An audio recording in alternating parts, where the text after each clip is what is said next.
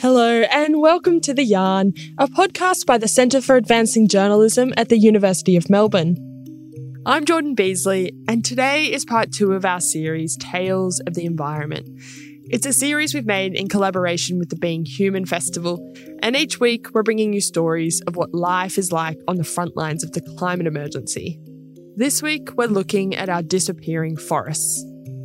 I'm 10 and in my lifetime I've seen a huge decline of insects and birds and all sorts of animals. So I don't want to keep seeing this decline. They go into an area and they knock down absolutely everything. So it basically looks like a strange deserty moonscape post-logging. Continual economic growth is impossible in a finite world. And all it does is exploit. We in Australia are still treating this country like a colony that you can exploit as much as possible. Australia is a global leader in the extinction of wildlife. Since colonisation in 1788, about 100 of Australia's unique plants and animals have disappeared. We've cleared bushland to make ways for farms, houses and shopping centres. What's left is small patches of bushland and parks in our towns and cities. And those small patches are crucial for our wildlife survival. Our first story is about a 10-year-old boy who is fighting to save one such refuge in Queensland's Noosa. It's a 5-acre patch of bush home to his beloved glossy black cockatoos, an endangered species. The birds are affectionately known as glossies. They're black and brown and can have an orange or red streak across their tail. Soon, this remnant habitat in Noosa, where the glossies roost with their young, will be cleared to build an aged care home.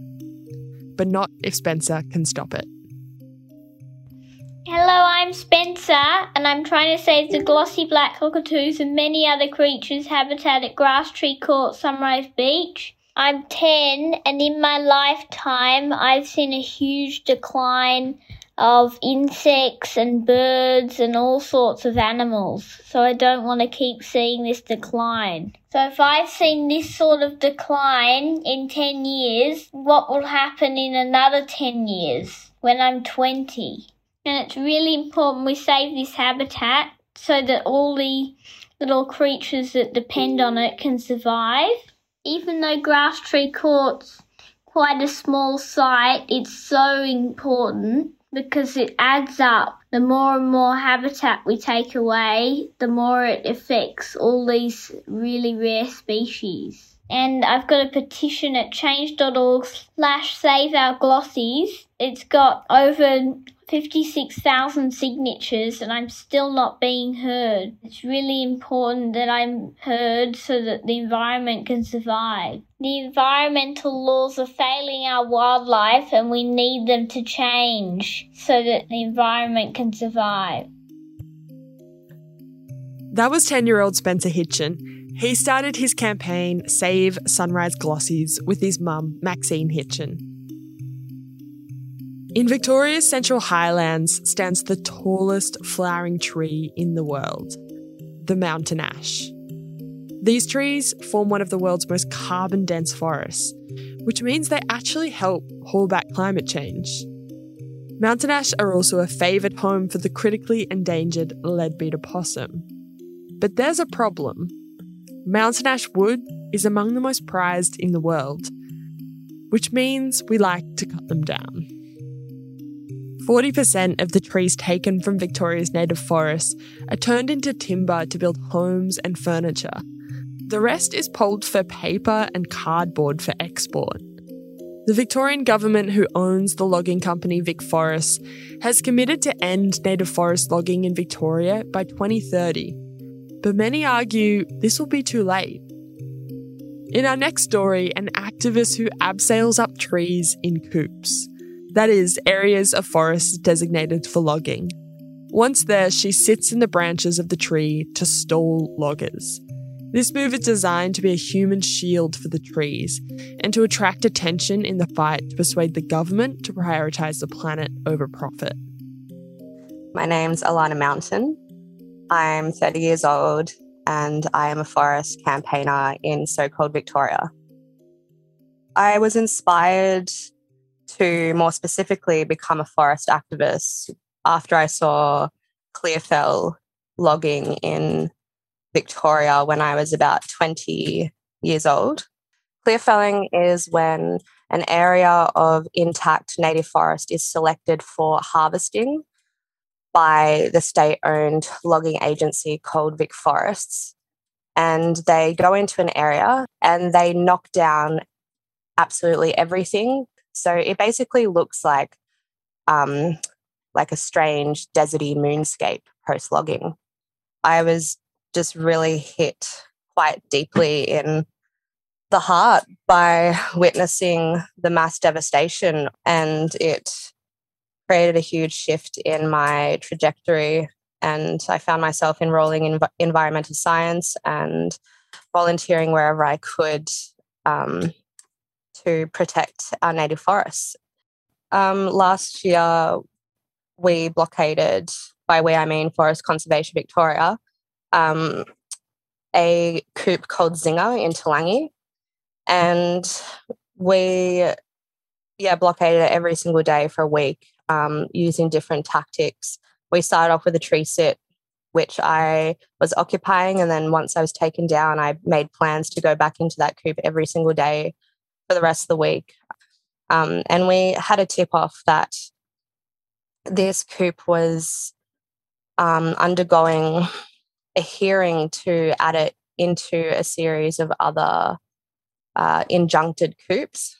So we knew that there was potential for saving the coupe if we held off logging by the end of the week. And we built up a huge community campaign. We had heaps of different folk from all walks of life coming out, and we had, people on the road with banners and serious hard work of going in there every morning and intercepting the logging. They only felled about 4 trees, and then the court ruled that they needed to leave the coupe. So, it was a really amazing feeling. Like, it felt like all that hard work paid off. And I mean, there's few wins in this campaign. It's not, we all know how difficult it is to fight the government. You really have to celebrate those small wins and the little patches of forest that you save. I wouldn't still be here doing what I am if I didn't ultimately have hope. And through what I'm doing gives me hope. And I also have a community around me that supports me and gives me faith that we can help to save and preserve what's left of our forests and the planet. That was Alana Mountain, a forest activist based in Victoria. In Australia, only 50% of the forest and bushlands that were here before European invasion remain intact. And chopping down those trees have changed our climate. Fewer trees means less rain, more erosion, and more intense periods of drought. One farmer, who is also a scientist, is urging the government to pay attention to the warning signs before our country turns into a dust bowl.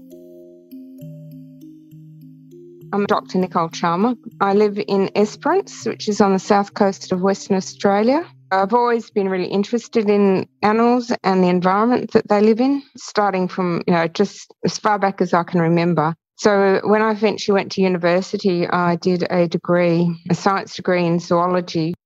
One of the things that I talked about in my PhD is that biodiversity is very important for stable, resilient landscapes. The other thing that I found out was that in Western Australia, the rainfall has declined by at least 20% in the southwest. At least 60% of that decline in rainfall is due to the clearing of the wheat belt that happened during the 1950s, 60s, 70s and early 80s.